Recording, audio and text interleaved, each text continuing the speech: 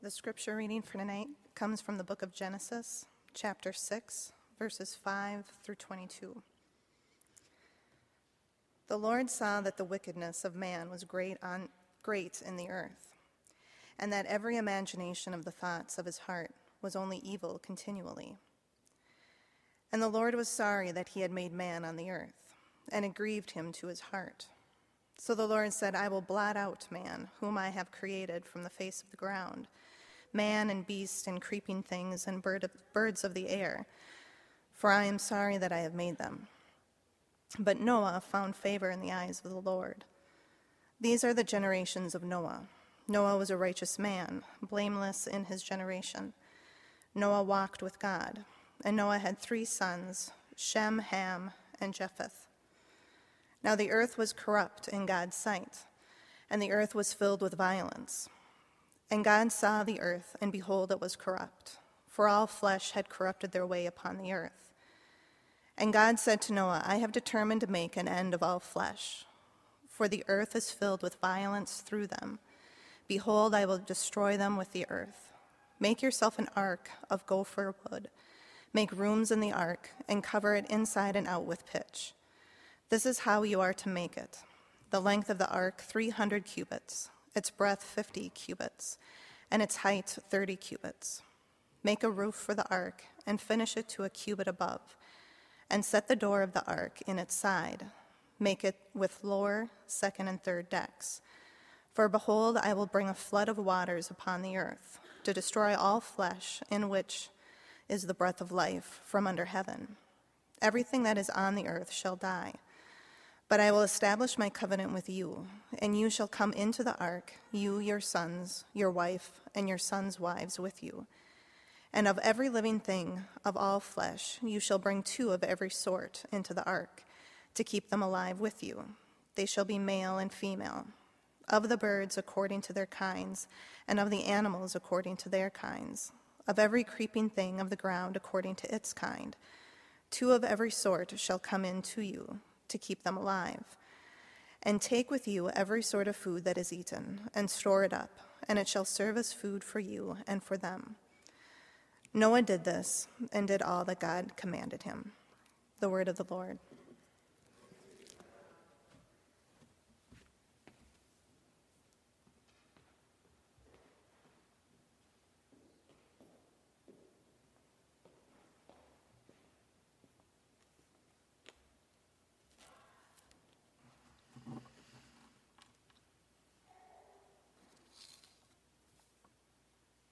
Often the first few chapters of a book set a tone. Like you might get an inkling from them what the book's going to be like. Wow. Genesis chapter 6. Egad. In the very first chapter of Genesis, God creates the earth, every living creature that moves, every plant yielding seed.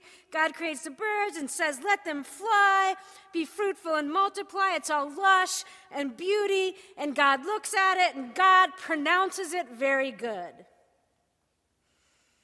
If I've sort of latched on and clung to any truth in the Bible, this might be the one. God is the creator of life, all of it. And God says it's beautiful. But, and I realize now this is a very big but, 6 chapters in on merely the 15th page of my Bible, God is already saying something very different. And to be honest, I haven't wanted to pay much attention to it, because it's sort of dismantling of a truth to which I cling. Here God looks at what God created and says, it is not good. All the world is filled with violence, everything, everywhere. God sees that the human imagination is evil, the text says. God's creation, as it turns out, wasn't so beautiful after all. So God decides to dismantle it all. This is the beginning of our Holy Scripture. It sets a certain tone. What is settled is invariably unsettled. What is done is undone. And this just isn't some human belief system, some institution that's being deconstructed. It's God's very own creation. I mean, who wouldn't balk at this story? There's a sort of terribleness to it. But there's also, I think, a sort of deep sadness to it all that seems profoundly true. The world can be wonderful, and the world can be horrible. Life is gorgeous. Life is hideous. People are beautiful, and people are violent and greedy and mean. It's not all good. God creates this world and says, "What a masterpiece I've created."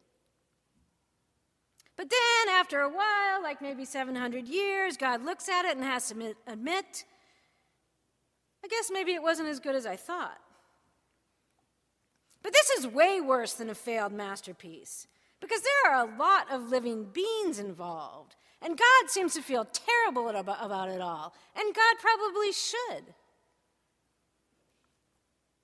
I mean, if you have eyes, if you have a brain that allows you to look into yourself or outside of yourself, you can't look at this world and say it's all good. It's not even vaguely true.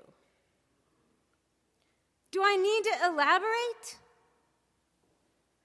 High school football players in Steubenville, Ohio, drug and rape a girl repeatedly until they think she's dead and then film themselves laughing about it. Newtown cancer, adolescent suicide. It's possible that you personally may not encounter these lions in your life, but there are people who are eaten by them and then spit out, and they never get back up again. It's not all good. God sees this. And there's something about that that's actually reassuring. God's not some Pollyanna in the sky who insists on the power of positive thinking. God's not a false optimist. God's not a liar. God seems to see that his great masterpiece is not all good. And what sort of egomaniacal creator wouldn't eventually see that? But God grieves it deeply.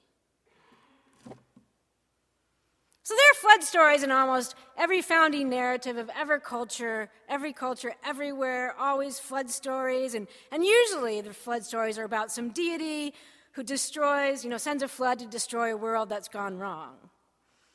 And usually these floodwaters provide the possibility of some sort of cleansing or some sort of rebirth. And there's almost always a hero in a flood story. What's sort of unique about the flood story in our scripture is there is this God who is suffering through the whole story. And the hero is hardly a hero. In a lot of flood stories, the hero is a powerful king, or at least some very important person. And there's also one where the heroes are a mouse and a pregnant woman. And then there's one where it's a boy who was born to a fairy that copulates with a laurel tree. But so Noah in the realm of flood stories, maybe kind of not that interesting.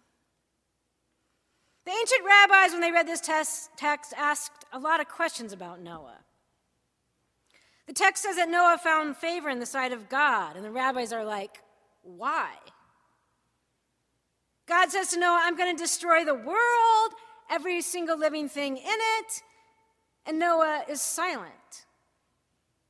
The rabbis are offended by this silence. They compare Noah to men that come later in the text. Abraham argued with God when God said he was going to destroy one town. On Mount Sinai, God says, I'm going to destroy all the Israelites for worshiping the golden calf, except you, Moses, and I'll make a great nation out of you. And Moses totally refuses that deal. He says, God, forget your anger, remember your love. These guys advocated for other people. They advocated for the world. These were good men. Noah, in the face of the destruction of the world, just picks up his hammer and starts pounding nails. So the rabbis have to find something to say, so they say, God says to Noah, you shall enter the ark, and they point out that this can be a promise as well as a command. You shall enter the ark. Noah will enter the ark, and it will change him. He doesn't start out being better than anybody else, but God chooses him to go into the ark where God will conceive him as a good man. In the ark, in this womb-like space that's carved out of the water, Noah will be remade, reborn. The rabbis talk a lot about what happens on the ark. How is it that Noah will become a good man on the ark? It will come about, says Rashi, because he will learn the feeding schedule of the animals. All the other rabbis are surprised by that answer. Really? This is how Noah will become good? Not by battling forces of nature, not by striving for moral superiority, not by perfecting anything about himself, not by creating some masterpiece. It will be by feeding animals? Yes, Rashi insists, because this will force him to be very attentive to the needs of others, very other others. What sort of food does a kangaroo need? How on earth do you feed a locust? How do you give a bath to a snake? In the ark, Noah will learn how to care for the needs of others. He will have to deal intimately with his family and the animals, with their shit and their appetites. The ark is a place where Noah will learn kindness. He will need to be attentive in a way that requires curiosity, a curiosity which leads to a tender concern. He will learn love, which is something that hasn't actually been mentioned in the text yet. It's within this intimate space of the ark that Noah becomes a new sort of person. And God, through this whole ordeal, becomes different too. The flood gushes and subsides. God's been in pain, rebirthing creation. But now the door of the ark bursts open, and every living beast that swarms and creeps, every beast, every bird, everything that moves upon the earth tumbles out of this womb-like space. And you know what? It's still not all good. It's kind of a mess. Slightly smelly. The people haven't showered. It isn't all pretty. There's pigs and roaches and mosquitoes, and there's the afterbirth. And God still sees that the imaginations of human are capable of evil. But it's as if God isn't concerned anymore with some sort of perfection, some sort of masterpiece. God decides instead to love. This is a decisive move. It's quite a different thing, really, quite a different thing than pronouncing something to be objectively good or objectively beautiful. God no longer requires this of his creation. There's no such thing. What there is the subjective decision to love. In the whole ark ordeal, man and God learn the sort of curious, tender concern that makes for redemption, kindness, love. Now, instead of pronouncing his masterpiece good, God makes a covenant with Noah, a promise that now, no matter what, no matter how bad things get, no matter how much suffering is involved, God will be bound to her creation in love. It's painful to love, perhaps more difficult than that initial act of creation.